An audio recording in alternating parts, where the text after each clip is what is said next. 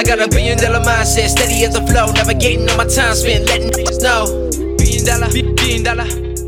Hey yo, what is going on? Welcome to the show Into the Mind. I'm your host Marlon Johnson, and I'm a parkour athlete turned real estate investor. I spent the last 8 years of my life studying mindset of elite performers and applying those lessons to my own life. In my pursuit for success, I've sought out wisdom from mentors who are doing exactly what I want to do in all areas of life. So I've asked that they share their wins and losses with me, and in my search for those answers, this podcast was born. I wanted to share that valuable advice that I was receiving from successful entrepreneurs, investors, and world-class athletes. So thank you all for tuning in. This show is for free, and my guests do give their precious time to be here. So I do ask for something in exchange to show our thanks. I ask that the price of admission be you share this. If you get any value, you go onto your social media, you share it with your friends, you share it with your family, you share it with your coworkers, you share it with people in the streets. Look, my goal is to influence 1 million people to invest in themselves and to unlock their own potential, and I can't do that alone. Hey, welcome back to another episode of Into the Mind. I'm your host, Marlon Johnson, and today I sit down with the man, the myth, the legend, Antoine Martel. So Antoine is the founder of Martel Turnkey, a turnkey real estate investing business that allows anyone to invest and own income-producing real estate without the stress of hunting down a good deal. He's a published author of The Millennial's Guide to Investing in Cash Flow Rental Properties and the host of the podcast, A Millennial's Guide to Real Estate Investing. He hosts local meetups and masterminds for individuals in the West LA area, and he creates YouTube videos where he actually breaks down deal by deal how he operates in the real estate investing business. He pulls back the curtains and he really takes the time to explain this industry. Antoine currently controls over $14 million in real estate and has done over 120 flips a year. All this has been done before the age of 30. So today we're going to deep dive into Antoine's story and we're going to learn exactly how he thinks. So if you're interested in controlling millions of dollars of assets, I think you're going to really want to listen today. So Antoine, man, welcome to the show. Of course. Thank you so much. Great introduction. Thanks for having me. Dude, of course, man. So, yo, check it out. For the people that don't know you yet, right? Because believe it or not, there are people out there that just haven't tapped into this space or haven't tapped into you. Of course. You know, can we bring them back to essentially the beginning to what got you into this real estate game? Yeah. So I was a college student in LA. I was like a junior. I transferred from community college to a 4-year university. As soon as I got here, I was like, fuck, I'm going to graduate in 2 years. I don't want to graduate and work for somebody else. I want to like do my own thing, start my own business. I was studying entrepreneurship. And so like I've been an entrepreneur since I was like, 7 years old, helping my mom with her companies and stuff like that. And so I went to this real estate seminar one weekend in LA. They were teaching people how to flip houses, looking at the numbers, wholesaling, like kind of everything all in one weekend. And I was like, man, this is it. Like, this is my ticket out of college. Like, this is the business that I'm going to create. It's not going to be some app or something that a lot of my classmates were doing and working on, which, I had tried making an app when I was like 12 or 15 years old or something like that. And I hired this team in India to build this app. And like, so I'd already gone through that app phase. And like these kids were, 20 and like building apps. I was like, I already did that in high school. And so I got addicted to real estate and started really just like networking as much as I could, because I was like, I just need to figure this out, crack this nut. And there's so many different ways. It's like, I just have to collect as many stories as I possibly can about how people got started. And so that's what I did. Listen to probably every single Bigger Pockets episode that came out. And then also just like networked in LA. So I would go on biggerpockets.com and I would message just everybody in my zip code. I have like 3 banned Bigger Pockets accounts because of how many people I was messaging. And I was just like, hey, I'm a local college student. I want to invest in real estate. Like, can I take you for coffee or for lunch? And you'd be surprised. Like everybody pre-COVID, this is 2017, like everybody was down to go and meet up and hang out and help like some young kid that was, 21 years old, about to graduate college. And so I would take these people to coffee, and I even moved my classes from like 5 to 10 p.m. because most people wanted to meet during the day. And so I even like changed my school schedule to be able to like to help me do this and network more. And so I was networking at lunch, for breakfast, in the afternoon, just whenever people were free, I was there and I could make it happen because my classes were at night. And so after about 2 years or a year and a half of really just like learning from everybody else about how they were doing it, one of the common themes was out of state investing. And then I was like, holy shit, like this is the way to do it. My family had $40,000. We're here in California, and they can't do anything with $40,000 here in California. And so I was like, all right, out of state must be the way for me to go. We have $40,000 and you just need to choose a market where I can buy a house for 20 grand or 30 grand and renovate it for 5 or 10 grand. And boom, there you go. We'll put all the money in one deal and see how it goes. And that's exactly what I did. So a couple months before graduating, bought the first house in Memphis, Tennessee, bought it for like 35 grand, rehabbed it for 5 grand, cash out refinance at like $55,000 or $60,000, pulled all the money out. And then like I graduated a couple of weeks later and kind of went to my parents after that. Hey, this thing worked. Like we bought this house, we renovated it, we rented it out, did a cash out refinance. Like I have all the pieces to the system that we need. The realtor, the contractor, property manager, lender, title, insurance. We have all these things. Let me figure this thing out. Like we got something here finally after 2 years. So that's something I want to stress to everybody. Like 2 years of learning, not doing a single deal. And I, never gave up. 2 years, with 200 in-person meetings in LA with people, learning from them, and 200 phone calls to realtors and agents in the markets out of state, like literally just cold calling, just like deal hunting. So that's something I want to stress. And bought that first house. Then I graduated college and I just kept burring houses. So graduated May 2017. By December 2017, we had like eight or nine single family homes in Memphis in our portfolio. So scaled up pretty quickly. And then what started to happen was we kind of ran out of money. So, when you burr projects, some deals you have to leave in 5 grand, some deals you'll make 5 grand, some deals you'll leave in 10 grand. So not every deal is perfect based on the appraisal. And so it was like December 2017. And I was like, shit, what do we do from here? Like I have this great system. We have this portfolio. It's great. Like we're making a couple $1,000 a month, but it's covering my expenses. But like, I want to retire my parents was the goal. And so what ended up happening was friends and family actually started reaching out to us like, hey, we see you're doing this in Memphis or out of state in real estate. Like we've always wanted to get involved in real estate, but how the hell do we do it? How do we invest in real estate and rental properties out of like in Memphis? Why Memphis? All of these questions that come up. And we started selling properties in our portfolio to these friends and family members that we had. And we would connect them with property management. Houses were sold with tenants in place, property management in place. We'd help them get financing, all this kind of stuff. And that's when Martel Turnkey was born. Because, we the light bulb went off. Like we have this great team on the ground, and then we have these buyers that want this product. Okay. All we need is money to put through this system to create this product, which then we can sell to these investors or friends and family members. So then I just went on a raising money rampage. And luckily I had been networking my ass off for the last 3 years and met a ton of people in LA who had invested or wanted to invest. And so I was like, all right, my money's right there. And I just started pitching deals to these investors with this perfect system that I had created over time or landed on. And so that's when the turnkey business started in January 2018. And we've been doing it ever since. And we're doing probably like 10 to 15 houses a month right now in Memphis, Tennessee, and Cleveland, Ohio. Dude, holy freaking crap. That is amazing. Yeah. And first off, I gotta say props to you, man. Shout out for like just hitting on the fact that you put in that much time before something finally popped off, because that's the part that people just don't get. Yep. Right? Everyone quits before it happens. And it's just like, if you keep going, something has to break. And if it's not going to be you, it's going to be the other thing. It's eventually going to let you in.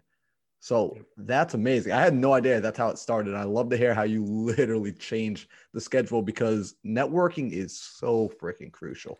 Yeah. And, that's actually going to be a question I was going to ask later. But while we're here on this topic, I do want to dive into that for a second, because I think a lot of people think networking is something that they can do like in addition to, like as an additional bonus to their business. But then when you really dive into it, this business is done by people. You need connections. You need a network of individuals. That's where the deals are going to be presented. That's going to give you the opportunity. So, I mean, what's your opinion now on networking? And like, are you still essentially networking the same way as hard as you were in the beginning? Great question. So that's where social media came in. So you wonder why I post on social media every single day. Well, the amount of money I've raised through Instagram with my shitty little 80,000 followers, I don't 80,000 people, right? It's not like I have 2 million people or 100, I'm not Grant Cardone with 1 million followers, right?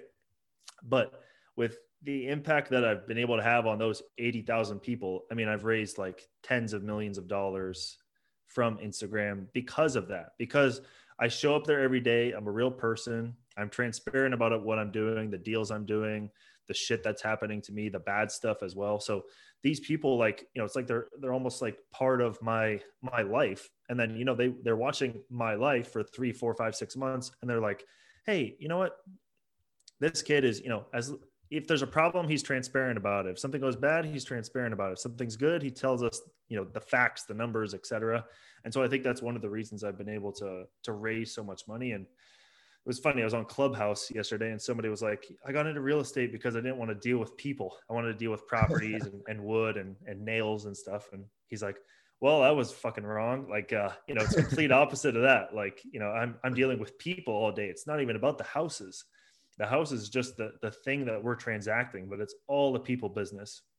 And it's a very small community, very small world that we live in, the real estate investment side of the real estate, business or economy. So yeah, I mean, network is probably one of the most important things, especially when you're getting started, because a lot of those people, if you, add value to them in the right way, a lot of those people will let you ride on their, on their bandwagon and really like lift you up and get you through, get you into that first deal, which is the hardest thing, is getting into that first deal. And so, I found a lot of people in this industry are very transparent and very open, and you just got to find a good group of them.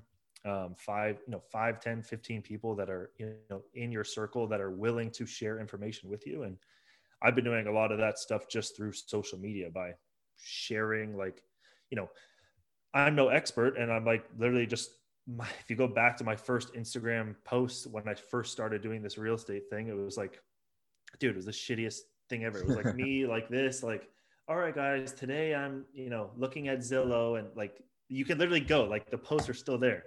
And, it was just me like explaining what I was doing. And it's crazy now to look at it, because it's like, it was my first apartment. I was like just graduated college. So it was like in 2017, these posts, and like, I'm like, trying to figure, I had only done like 1 deal or 2 deals, and I was like raising money for new deals and just started posting. And so social media has been a big proponent of that. And then also just like doing right by your investors and people that are either buying your product, because I have that, weird thing, I guess wholesalers too, for your investors, like just being completely transparent about what if you don't know about it, like, don't talk about it, but just being transparent about what you do know about the product. And that's kind of created this, this marketing system that kind of just funnels itself just based on referrals, and people want to do business with us because XYZ person told them about us. So do business the right way, and the money and deals are going to come to you. Man, I freaking love it right here, because, honestly, it's something a lot of people struggle with, right? It's a lot of people, they're just like, yeah, how do you post so many videos? How do you get out there? How do you put yourself out there? Well, it's exactly that. You put yourself out there. You begin the conversation. You let people see where you're at. I think a lot of folks get caught up in the idea that you do have to, in their mind, right? You have to be perfect before you begin to present, right? Before the product can go out to the marketplace, it has to be perfect.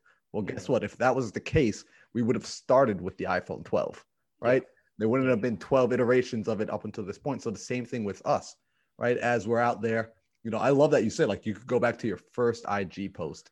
And I encourage people, if you're listening right now, go find your favorite person and scroll back and go to like their first IG post. It's probably like a picture of like their feet in the sand, like some crappy old Android picture. Like, it's real. And there's power in that. Yeah, or go to the craziest one is Joe Rogan's podcast. You go back. I don't know if you've seen the old clips from him, but I mean, now has a Shopify deal, $100 million. Please go back to just a few years ago when he had like the worst camera angle I've ever seen. And like, it was in like some tiny little thing where like his back was to the wall. It was absolutely horrible. It looks like they were filming it on a potato. And, look, fast forward 3 years, because it wasn't about it's not about, at the end of the day, it's not about the quality. It's not about what you look like. It's about what you're saying and the value that you're giving to the person on the other end. Right. So, and those, looking at Joe Rogan is like, it's literally that. I mean, he was nothing about, nobody gave a shit where he was or what he was doing or anything like that. It was just about what he was saying and the value that he was providing to the listener. Freaking love it. And that's the thing, right? You continuously provide consistent value over and over. And every time you show up, people begin to anticipate, because essentially that's your brand, right? People are like, man, like if I work with Antoine, like I know for a fact that he's going to be honest. He's going to be trustworthy. If things do F up, like he's going to at least let me know. So like I'm going to get bad news delivered immediately. But because of his business practice, even if things do mess up, I anticipate that he'll be able to fix it. And that he's going to work his ass off to fix it, which is crucial. Yeah. I mean, dude, you knocked the nail like right on the head with that one. And it's funny, dude, because up until I think we got reconnected, or we got connected in Clubhouse like a little while ago, like Alon brought you into a room and just kind of, you were in there, you were just unloading value to people. And I was like, dude, this guy is really, really intelligent, really experienced, and he's giving back, which I love. Anyone that kind of hits on those things, I'm like, I'm a fan. And I ended up going to your Instagram, and then I'm starting to look, I'm like, why does he look so familiar? And I realized, like, I came across one of his videos like a year or so ago. Oh my God. And it's so funny how like you just see you stayed consistent with like the person I found a year ago on YouTube, just giving out information, giving out good game, was now still here doing the same, just at a new level. Wow. So that consistency is cool, man. It works. Yeah, I appreciate it. Yeah. And the bottom line is the consistency. There was even some big TikTokers that were on a podcast a couple of days ago too.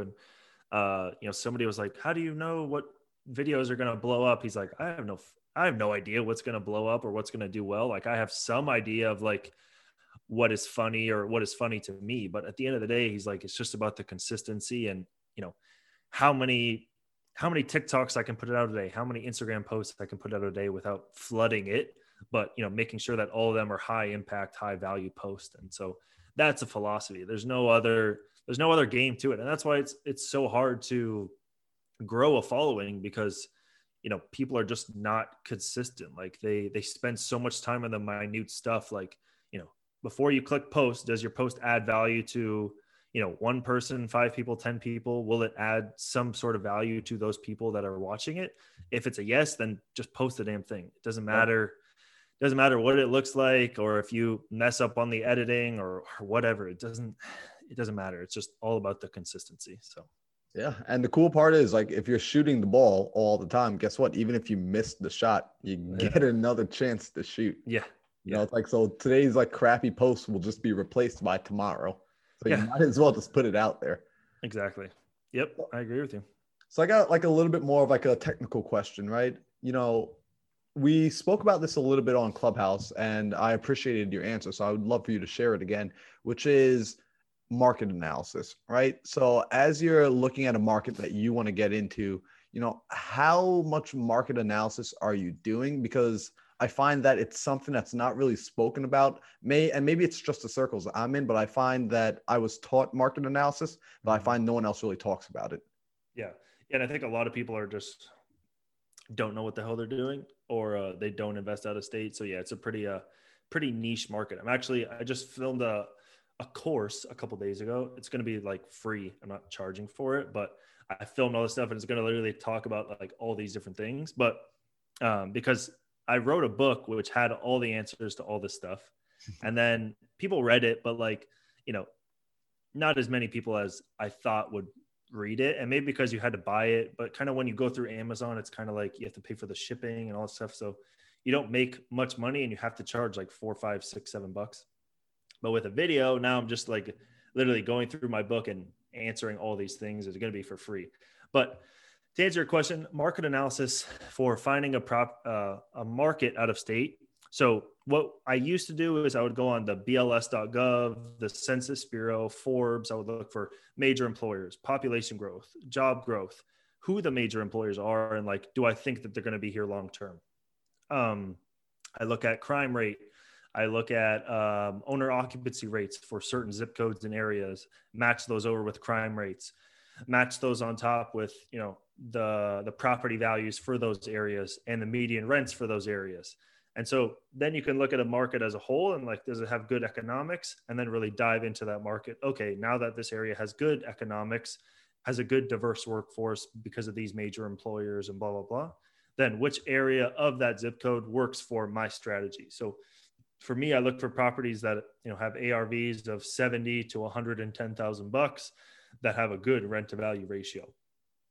And so finding those is a pain in the ass. You have to go to Census Bureau, BLS.gov, Bureau of Labor Statistics, and all these different websites. We made a website to make it easier for all of you guys listening. It's investor-list.com, www.investor-list.com. So I pretty much took all the data from the Census Bureau and the BLS and put it all on one website to make it easier for people to like filter out a market that like had a horrible rent to value ratio, or a market that didn't have a diverse workforce and stuff like that. So feel free to check out that website. That should make it like 100 times easier than like downloading a spreadsheet with 250,000 rows. So yeah. Dang, man, that's awesome. Yeah, because honestly, it makes a big difference when you understand just the market you're in, and it's going to help you figure out, cool, are populations moving here? Are populations moving away? Will this place, is it more likely to appreciate or at the minimum hold its value, or is it going to depreciate in a few years? People don't necessarily understand this. And if you understand that a property value, right, if you understand homes are going to be increasing in the coming years, and no one else in the market truly understands this, because a lot of homeowners, they really don't care. They're pretty oblivious to it, you know, unless they're really tuned in. They're just looking at what's happening today. Great. If you can kind of predict the future, you're not predicting the future, but in a sense, you kind of are, because these things are like massive, like tankers. Like once they're heading in a direction, they're not switching direction all that quickly for the most part, unless we get these crazy black swan events every single year and we have another, I don't know, COVID 3.0 2022. For the most part, things are going to go about in the same direction they've been heading. Yep. Because that's just how it works with these big companies. So it's cool to hear you say that it's something that's important to you, because again, I'm on YouTube Academy. I'm on podcasts a lot, and you don't find many people talking about it because it's not the like the sexy item, right? You know, talking about market analysis. Yeah, for sure. I mean, there was something else I was going to mention about that too. So there's a couple, you can kind of reverse engineer it as well. So like, for example, we took like our top 5 zip codes that we're investing in right now. And we said, okay, what makes these great zip codes? And so it was that the median house price was like 100,000 and the median rent was like 1,200 bucks. So we're like, okay, cool. Like we take this data, and then you can go to websites like Investor List or BLS.gov and download data like the median rent and median home price for certain zip codes, and literally just like if you're in the game already, like take your top 5 zip codes, look at some key metrics that make those places good. So for us, median rent, median property value, rent to value ratio was 1.2 or greater as a median. And then also it was low crime. So, okay, we literally downloaded all the MSAs in the entire country, or all the zip codes in the entire country. It was like, I don't know, 300,000 or something ridiculous zip codes. And then you just filter out all that data, and you can find other zip codes in the US that are like identical to what you're looking for. And so we just did that over the weekend, and it was pretty interesting. There was like so many places in the country that we never thought about. Youngstown, Ohio, Detroit, Michigan. So I've been looking at Detroit the last couple of days because the data literally pointed me there. And then kind of reverse engineering what I just said. So now looking at who are the major employers in Detroit? How is the crime in Detroit for these zip codes that I want to invest in, right?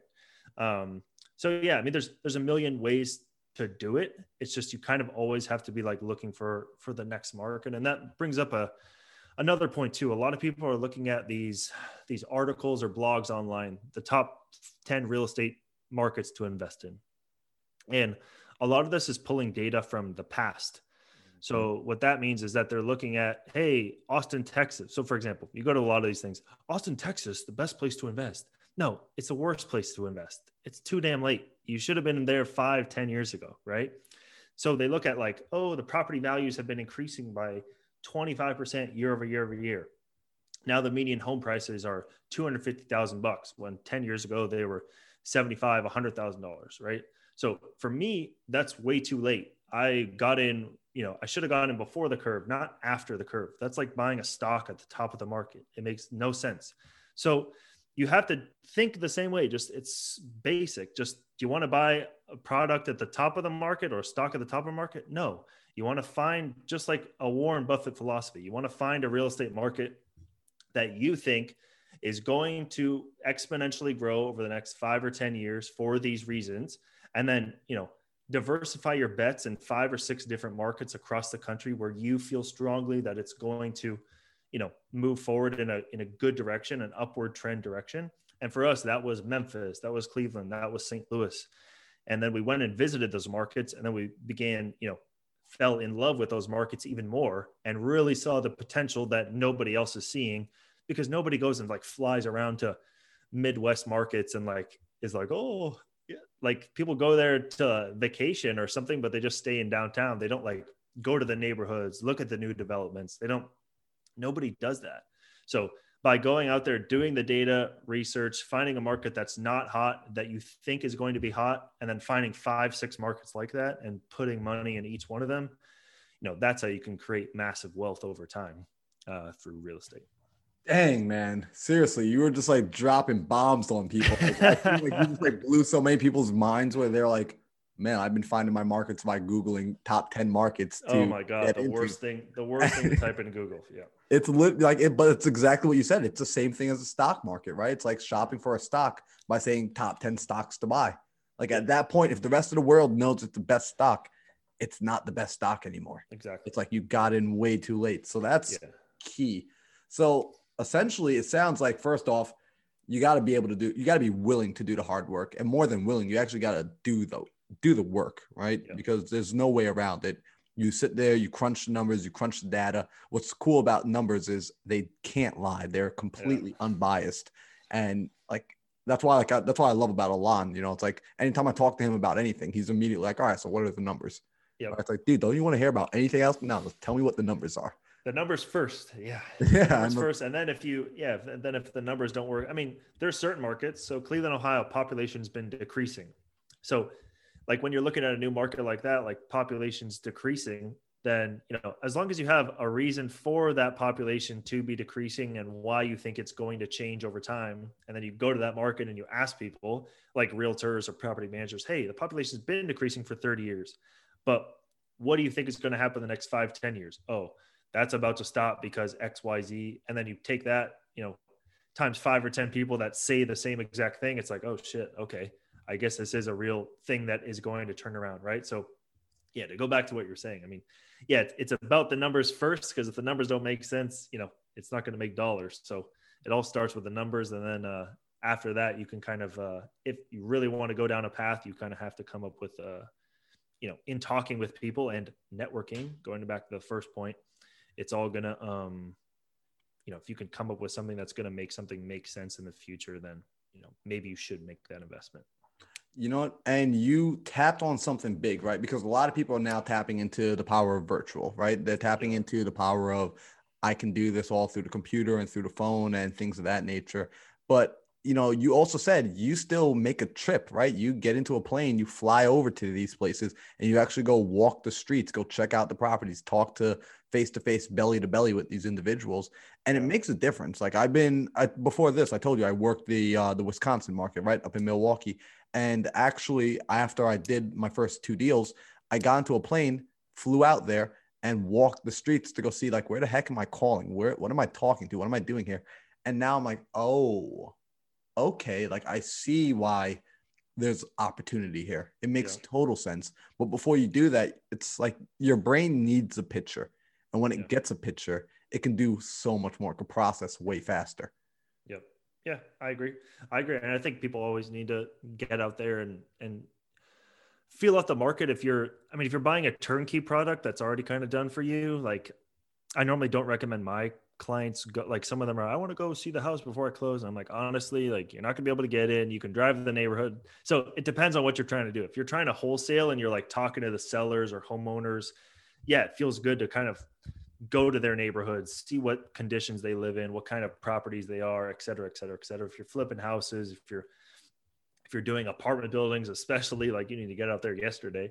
So it depends. If you're the only thing, I guess it's the only thing is just if you're buying turnkey rentals that are done for you from a turnkey provider, most of the time our clients don't go out and visit, but you're right. If you want to be on the investment side, doing fix and flips or negotiating with sellers, yeah, I definitely recommend a trip to even just go meet your team members too, because just the relationship you have with those people on the ground.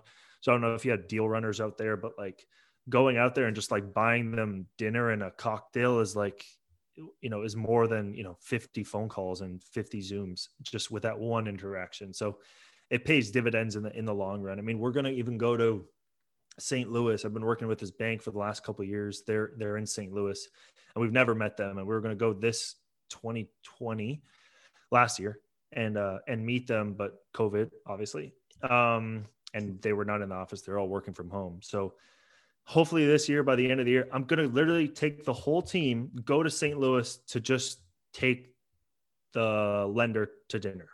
Nice. That's it. Like, you know what I'm saying? Like it's not about the properties or the houses, just about building that relationship with them. Cause you never know, you might be at the closing table and you might need some stuff pulled, or they might need to put in an extra 2 hours at the office. If they don't know your face and don't know your family and your team, then, they might just go home. But building that relationship, that personal relationship with them is how we've been able to get stuff done that most people, would get delayed or pushed on. Dude, Antoine, I love the emphasis on the relationships, man, because like it's something that I think people need to hear, and they need to hear it over and over and over again. Because I know from where I grew up and where I came from, there wasn't this strong, heavy emphasis on building out a network. It was always more like, figure out how to do it on your own, right? If you want it done right, do it by yourself.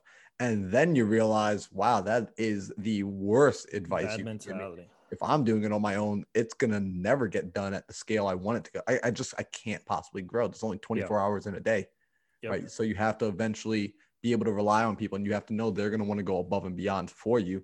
And by doing exactly what you're advising here, which is go out there and really wine and dine these people, get to know them, let them get to know you. That's big, man.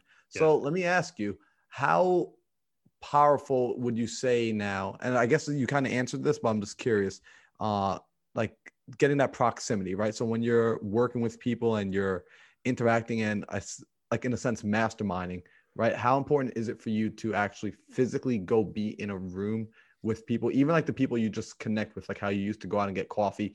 Would it have been the same if you were just doing this through Zoom with them? So it's a little bit of both. Now my time is, much more valuable than it was when I was on Deal Zero, right? So, when you're doing 120 projects a year or 10, 20 deals a month or 10, 15 deals a month, I don't have much time to like drive across LA for an hour, to sit for an hour at a meal and then drive an hour back. Like 3 hours out of my Monday is like, Jesus Christ, it's not worth it. It has to be like really worth it for me to like talk to that person. So I would say it depends who you're talking to. Like for something we want to do this year, once COVID blows over, is take all the team members in the Cleveland market and like fly them out to Cabo and like just have a weekend with the Cleveland team that is working and managing all of our stuff there as a kind of like a thank you, and then really just like build a relationship with them. It's going to cost a couple $1,000s to get them out there and for them to stay, and then they can cover their other expenses that they want to do. But a couple $1,000s to get those people out there to hang out with them for a whole weekend. I mean, the amount of stuff that can come from that relationship with them, could be 10 times more than a $2,000 or $3,000 investment. Right. And what was your other question that you had? I mean, that was spot on as far as like the actual proximity, right? Being able to Okay, do this with them proximity. in person. Yeah. Proximity. So that was the like those team members like being as close as possible, and like I'll invest that time into them. But there's a different thing with, I guess, sales. So with sales, I've kind of transitioned to where I used to go and like meet these turnkey buyers one-on-one. Like every single person I would take the coffee. And yeah, you have a way higher conversion rate, right? So for sales, like if I met them for coffee, maybe I had a 50% conversion rate or 60%. But that takes me 3 hours of my time. Let's say I convert those all to phone calls, 15-minute phone calls. Maybe I have a way lower conversion, like 10%, but over that 3 hour period, I can have 40 phone calls, right? Or some crazy number. So 40 phone calls with the 10% conversion rate gets me whatever, four houses sold. Whereas I only had one meeting with one person, which has a 50% conversion rate. So with sales, it's a little bit different than like team building and I guess like employee building. So I think those are the only two things that I would say, like meeting people face to face. It kind of depends on who it is. So internal employees, team members, yes, 100%. You need to devote a ton of time. And that's why Gary Vee, with his company, 800 employees, he made it a thing to meet them one-on-one for 15 minutes in his office. And like he had 10, 20 meetings a day going through meeting every single person in his Vayner office. So that's why he does that, but he doesn't go and meet every single client, right? Because he hires people to go and do that, to do the sales, to do that kind of thing, because the conversion's way lower. And you kind of want to build that brand and relationship with those people internally so they can kind of feel it from you. So that way, when they go out and do the job or do your work, then, you know, they're doing it with your passion, excitement, and all those kinds of things. Man, I don't know, like if people were listening to what you really just said to them, because like, I don't even know if you understand what you just told them. Like you just unlocked a lot of people. Hopefully people listening realize how like unlocked they just got, because I think people think the work stops after you get to like the next level. Like you bump up to this level. It's like, cool, I don't have to do this anymore. It's like, no, the work never stops. It changes form. It just like, it transmutes into something else. So like literally what you just said, like you're essentially taking your energy, your essence, you're putting it into your people. And now they are essentially clones of you in a way. Like yes, they're their own independent person, but this is effectively how you multiply yourself. Yep. Right? And figuring out how to best do it so it can be scalable and you can get yourself out there into as many different avenues. So your time can be best spent where it really needs to be, being essentially either the face for the higher level conversations. Yeah. Right. Yeah. 100%. Yeah, I agree. And then also like hiring too is something that's been super crazy for us as well. Like I've never put an ad out for hiring, never reached out, never made a post on Instagram about hiring people for Martel Turnkey or anything like that. Every single person, and I have a list of like the 5 next people I'm going to hire. Nice. And the reason why they're on that list is because they listened to every single one of my podcasts. They read my book. They wrote notes. Like one chick like listened to all my episodes and wrote like 5 pages of notes and sent me photos of all of them. And it's like, I love your podcast. I learned so much. I read your book. I know what Martel Turnkey does. I know all these other companies that you have and what they do. And I'm like, holy shit, you just saved me 3 months of training. So like, you're the first person I'm going to hire. Why would I hire anybody else when I could hire you? You have the passion. You showed me your drive already. You have the knowledge now. Like, okay, you're the next salesperson I'm going to hire. And literally we have like 2 or 3 people that are kind of in that pipeline of people that just like, you know, out of 80,000 people, there's only like 80,000 followers just on Instagram. Let's say there's 2 or 3 people that have kind of done that whole process and reached out to me and said like, hey, can you help me with this? Like I had these couple questions, and I'll literally if they do that, I'll literally get on the phone with them and be like, yo, thank you so much for listening to all this, you know, me talking about all this junk and reading my book and blah, blah, blah, blah, blah. So let's hop on a 15-minute phone call. I'd love to learn more about you. Now I'm excited to like meet them. Jesus Christ. So yeah, that's something interesting too, to kind of think about as well, is as people scale up, like, how am I going to hire people? Where am I going to hire? Man, the people are kind of right in front of you. And then I hired both my roommates as well, because they were kind of like listening to me for 2 years talk about real estate. They already knew it. They kind of didn't like their jobs. Hey, why don't you come work with us? You know, we'll make this whole house that we have, you know, a place to work for everybody. And so hired both my roommates and stuff like that. So everything's been super natural with the growing phase of the business as well. And the way you talk to them too. So I was talking to the acquisitions guy today, who's my old roommate. And I was like, yeah, let's the way you analyze deals, let's do it this way, so that when you have 2 or 3 people working for you, that, you know, everybody can be on the same page. And so kind of like instilling in their mind that like the scale is there. Cause I feel like a lot of employees or people that work in your company too are kind of like, oh, I'm just going to do this for 50 years. Like, no, we're going to eventually scale up, and you're going to have like, you're going to be the acquisitions manager and have 3 or 4 different people analyzing deals for you. And you're just going to check it, and that's it. And then you'll sign the contracts, and you'll do this and do that. So kind of instilling in them early that like, hey, you're going to do this for a year. Once you master it, then we're going to hire somebody else. And then, you know, boom, boom, boom, we're going to kind of move you up the ladder. So instilling that in them as well, and kind of showing them and being transparent with them, you know, about the growth of the company too. Man, so I mean, first off, you just, as you're talking, I'm like, yo, this dude's a visionary. Like, guy, you hit the checkpoints. I'm like, because you're painting a picture for people. Yeah. And that's something a lot of folks don't quite understand yet, especially if you're going to be in sales and any sort of communication. You have to be good with putting images in other people's minds, right? That's the best way to communicate, which first means you need to create that image yourself. And a lot of people struggle with that. It's weird to think, but if your mind's always been on that level of thinking and building pictures, you just assume everyone else does it.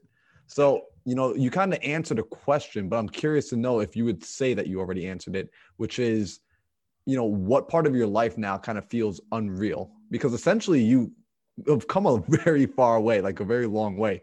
So do you ever have these moments where you're like, damn, like this is low key my life? Yeah, it's I don't stop that much to kind of look up from that. And it's kind of been shit. I mean, with COVID and stuff like that, the last year, you know, going through all that kind of stuff, it's kind of hard to look up, because all you see is your ceiling every time. But yeah, I mean, the craziest thing is that the whole family's in the business now, you know. And, you know, when we first started, it was me having all my classes at night. My brother was becoming a realtor. I was networking my ass off. My dad was working full time. And then we would kind of just like reconvene every day or every evening about like what I learned or what somebody else learned, and kind of just like, how can we figure this thing out? And, you know, doing that for 2 years straight, to now where my mom's a salesperson in the company. My dad does all the financial stuff, CFO kind of thing. And the accounting and all that kind of stuff. And so it's kind of, that's the craziest part, is that now, you know, it came from this small little thing about buying houses in Memphis to now, you know, helping our clients, you know, make over $50,000 a month in net cash flow. Yeah. And then, you know, now tomorrow is actually a big closing day for us, an apartment built. We haven't even talked about this, but in 2019, I bought about 100 units of apartments in Midtown Memphis. And a couple of those buildings are selling this year. So 2 years later, we're selling a couple of those buildings that, you know, where we bought them for 400 grand, they're selling for 1.2 million. Another one will be bought for $1 million, they're selling it for 2.2 million. And those close in the next, one of them closes tomorrow. And then one of them closed in the next couple months. And yeah, it's crazy to see that that's, you know, you told me 3 years ago when I was in college that, Antoine, in 3 years, you're going to hire, you know, your 2 best friends, Hayato and Thierry. They're going to work for you. Both your parents are going to quit their full-time jobs to come work at the company. And then I hate saying work for you. It's work with you. God damn it. See, I keep messing up.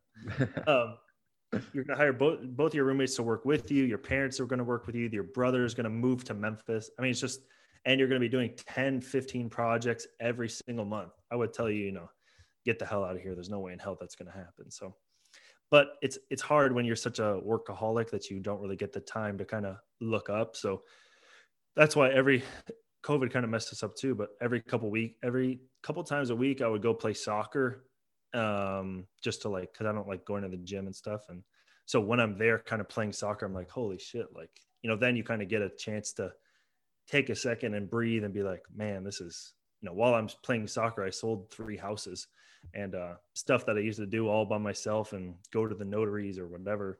Now it's all kind of automated. So it's crazy.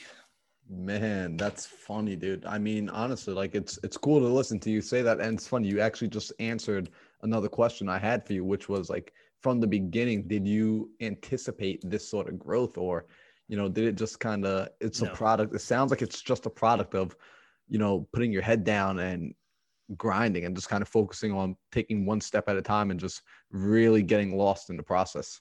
Dude, I was reviewing my goals. So here we go. I was reviewing my goals for at the end of every year. I review the goals I had. I write down what I accomplished, and then I write down the goals for next year. And the what I accomplished is insane. So this was my goals for 2018. 25 deals in 1 year, and that was like a stretch for us. And 25 deals in Memphis and 5 deals in Cleveland.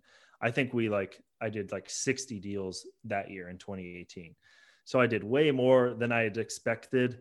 And I was like, holy shit, and then 5 deals in Cleveland. Cleveland did more deals than Memphis did even. And so, yeah, man, it's insane writing down the goals. And I think one thing I heard that I really like is people underestimate what they can do in a decade, but underestimate what they can, or people underestimate what they can do in a decade and overestimate what they can do in a year or a month or a day. Right. So it's kind of crazy how, 10 years, like to say something ridiculous would be like, oh, I'm going to be doing 1,000 houses a year. But I mean, play this clip back in 10 years, who knows what could happen. So that's the craziest part. And I only bought the first house in 2017. It's only been a couple of years. It's like, I think that right there is the craziest part, because if you think about like what other people spent the same time doing, right? Because essentially we all get the same amount of time, but it's like, what are you doing with it? And one person, like you're just taking it and you're hammering the same thing over and over and over again. Like, yeah, eventually it's gonna chip away. yeah. I mean, that's crazy. So were you reminding yourself each day, like, just like, okay, this is the goal? Like, was there like a daily reminder or a weekly reminder or a check-in, if you will, of just like, hey, this is the direction you're going in, keep going? I know a lot of people do like the daily goal setting and stuff like that. I don't really do that all that much because I was kind of just like pedal to the metal. Like I'd set the goals at the beginning of the year and then just like see if I can just absolutely murder the goals. Whereas if I was like looking at 25 deals a year, it might have slowed me down. So that's the thing. I don't know what the right answer is. I know for me that I wouldn't really like check in on my goals. I have them on my phone and maybe I would check in every quarter. And so that's something we did in the company was we have quarterly meetings and we try to go to like new locations. So pre-COVID, we went to like Portland, we went to Cabo, we went to like all these different places to like have our quarterly meeting and like build the Martell Turnkey family like stronger and stronger because we got to know each other better. And then COVID stopped that, but it's interesting to see at every quarterly meeting, like reviewing the quarterly goals and like, did we reach that? Did we do this? Did we do that? Blah, blah, blah. But when you're first starting, I mean, like you're just completely speculating like what you can do. Yep. Right. So there's nothing to base it on. Once you have an actual business that's like, operating as a business in the IRS's eyes, then it's like every quarter, it's kind of like, okay, we have these certain goals and things we want to do. And like, completely exceeding the goals is kind of hard to do once you're at scale. Like, all right, every quarter we want to do like 40 deals, right? Or 30 deals. Like doing 100 deals in a quarter is kind of like ridiculous. It's not really possible because we've been in the space for a while. But if you're first starting and your goal for a quarter is like 2 wholesale deals in a quarter, like it's easy to do like 10, right? Like you could just get lucky and be like, holy shit, I didn't know that I can do it this easily and like do 10 deals in a quarter. So it depends on where you are in the life cycle, I guess, of your business and how far you are into it. Totally makes sense. Well, listen, I mean, we're running up on time, so I do want to ask you 3 final questions here. Sure. Right? Let's do it. So, I'm really big on lessons learned, right, from going through different things. So what would you say was one of the biggest lessons you learned along the way, whether it came from either a failure, a success, or maybe it's something you borrowed from somebody else that you spoke with? Something I learned yesterday was kind of interesting was be boring. So what I mean by that is when you're getting into real estate, there's a lot of shiny objects, wholesaling, flipping houses, apartment buildings, BRRRR strategy, mobile home parks, etc. There's a lot of shiny objects and a lot of people preaching a lot of bullshit out there on Instagram that they made $1 million on a wholesale deal, or whatever.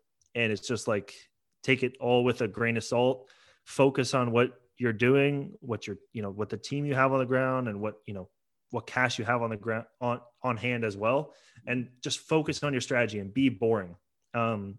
That's one of the things with Martel Turnkey. It's kind of just like same flooring, same paint, same product every single time. 3-bedroom, 1 bath, 1,200 square feet, just over and over and over. And that's how we can do 10 houses a month. You can't do this in Beverly Hills and flipping a $5 million mansion and a $20 million mansion. And that you can't do 10 houses a month. It's impossible. So be boring with your strategy, ignore all the shiny objects, just go down your path, and just think about the 10,000 hour rule. I mean, if you can go and flip 10,000 houses exactly the same way, you're going to have 10 times more experience than anybody else in that. Cause nobody does that. Nobody goes and flips 10,000 houses exactly the same way. But if you do that with the same product type in similar markets or similar year built properties, you already know all the things to watch out for and to look for. So be boring in your business, especially in the real estate business when there's so many distractions. Wow. That is a absolute gem. Like, no, seriously, dude. Like, I watch so many people get like lost and distracted. And I know for myself, like, this is like what I blame in the beginning. Me getting no traction in the beginning was just very much like trying to do a little bit of everything. And then when that's exactly why, like, I'm literally picking a single zip code and I'm going to milk the hell out of this zip code until something breaks. Yep. And then you start to get traction. You're like, oh, if I get focused on one thing, my brain learns it faster. I can repeat it faster. I can talk on it faster. And yeah, like, I'm not doing everything, but the thing I am doing is working. Yep, exactly. You got it. That's spot on, dude. So, second question here is books, right? Clearly you're taking in information between reading, listening, and talking to people. But would you say you have 2 books, or what 2 books would you say you've read that have been just really big paradigm shifts for you, or just like your brain stretched and never came back? Yeah. So Rich Dad, Poor Dad. And then another good one that probably isn't mentioned a lot is Sell It Like Serhant.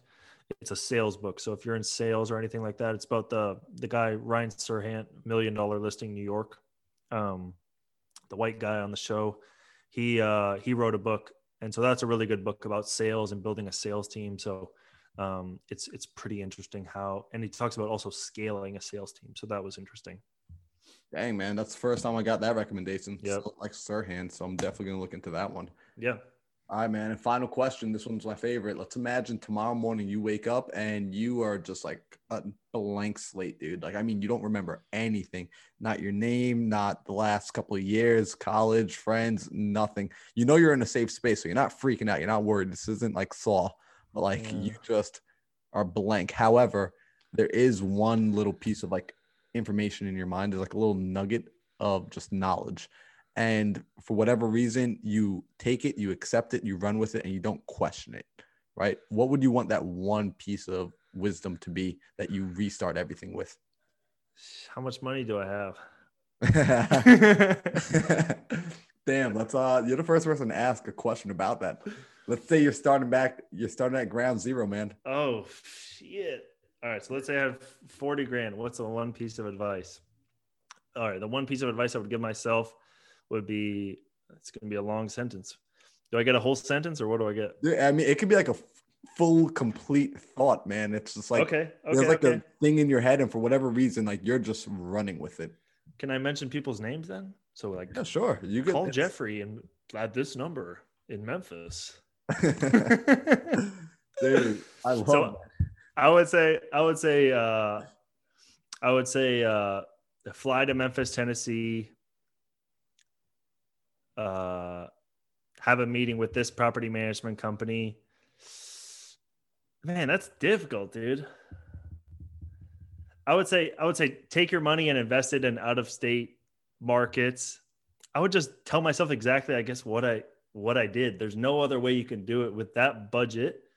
There's no other way that I could have sped up the process. The only thing I could have sped up the process of was the first 2 years was shiny objects, and like not shiny object syndrome, like I was distracted, but it was kind of like I was testing all the different strategies and learning why they wouldn't work. So I would have just like given myself a word of advice that says, yeah, something like, don't focus in California, focus on a market out of state, choose that market with a good rent to value ratio and low crime, call property management companies, build a team, find contractors, burr those properties, then raise money and build a turnkey company.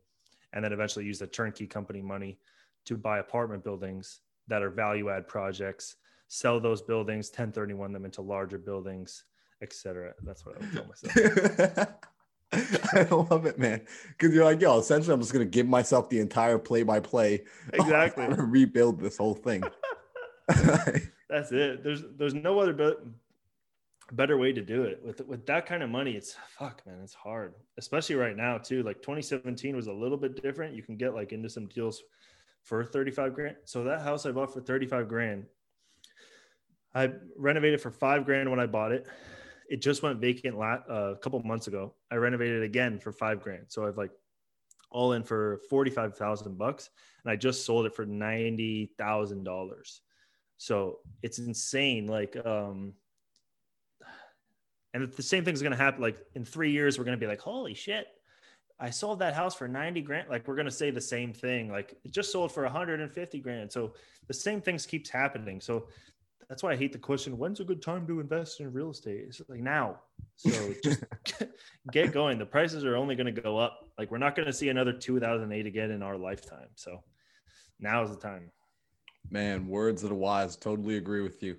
Damn. Well, yo, Antoine, dude, you just dropped, unbelievable amounts of knowledge. Like, thanks, seriously, man. People are going to be getting value from this. I know I'm going to be getting DMs like, dude, who the hell was that guy? And like, oh my God, like bring him back on. So for people that want to find you, because guys, he has his own podcast too. Like for people that want to find you, where should they go to look for you? Yeah. What's the easiest way to get a hold of you? The best place is going to be Instagram at Martel Antoine. I post a ton of content there. And then I have the link tree there, which has all the links to all my stuff. And so yeah, that'd be the best place. You can message me as well.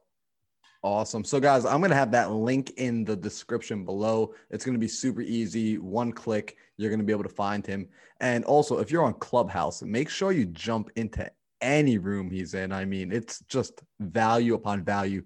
That app is addicting, by the way, man. Like, dude, that's a problem. The amount of dinners I haven't eaten because that stupid ass app. Yeah. Dude, I just found out I could make it silent, right? I've been doing like, I'll make it silent for the day. And then it turns back on at the end of the night. And I'm like, oh, like, so I made it silent for the week to force myself. I'm like, yeah. So now you can only go in there when you make that conscious decision. Interesting. Yeah, man. Huh. Yeah. I've been spending a lot of time. I was like, all right, I'm going to go for a walk, but let me just put it on Clubhouse. And then I was like, oh shit, I got to do my walk on Clubhouse, I guess. Yeah. But yo, Antoine, seriously, bro, it was an absolute pleasure having you on. And, if there's ever anything that you need, feel free to reach out.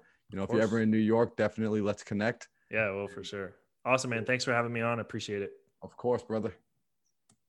Okay, guys. So I really hope you enjoyed that interview. Once again, I ask that if you receive any value at all, anything, if one thing stood out to you, leave a comment below. Let people know what that thing was. Let us know what it was. We do read all of the comments, and absolutely share this with a friend. That is how we help each other. Okay? The best thing you can do is pass on knowledge and information that's helping you grow. Send that out to your friends. Help them grow. Build your network and build your power team. Let's all get this together. So I want you guys to click that share button, click that like button, subscribe. Make sure you're here for the next episode. And remember that the greatness is already inside of you.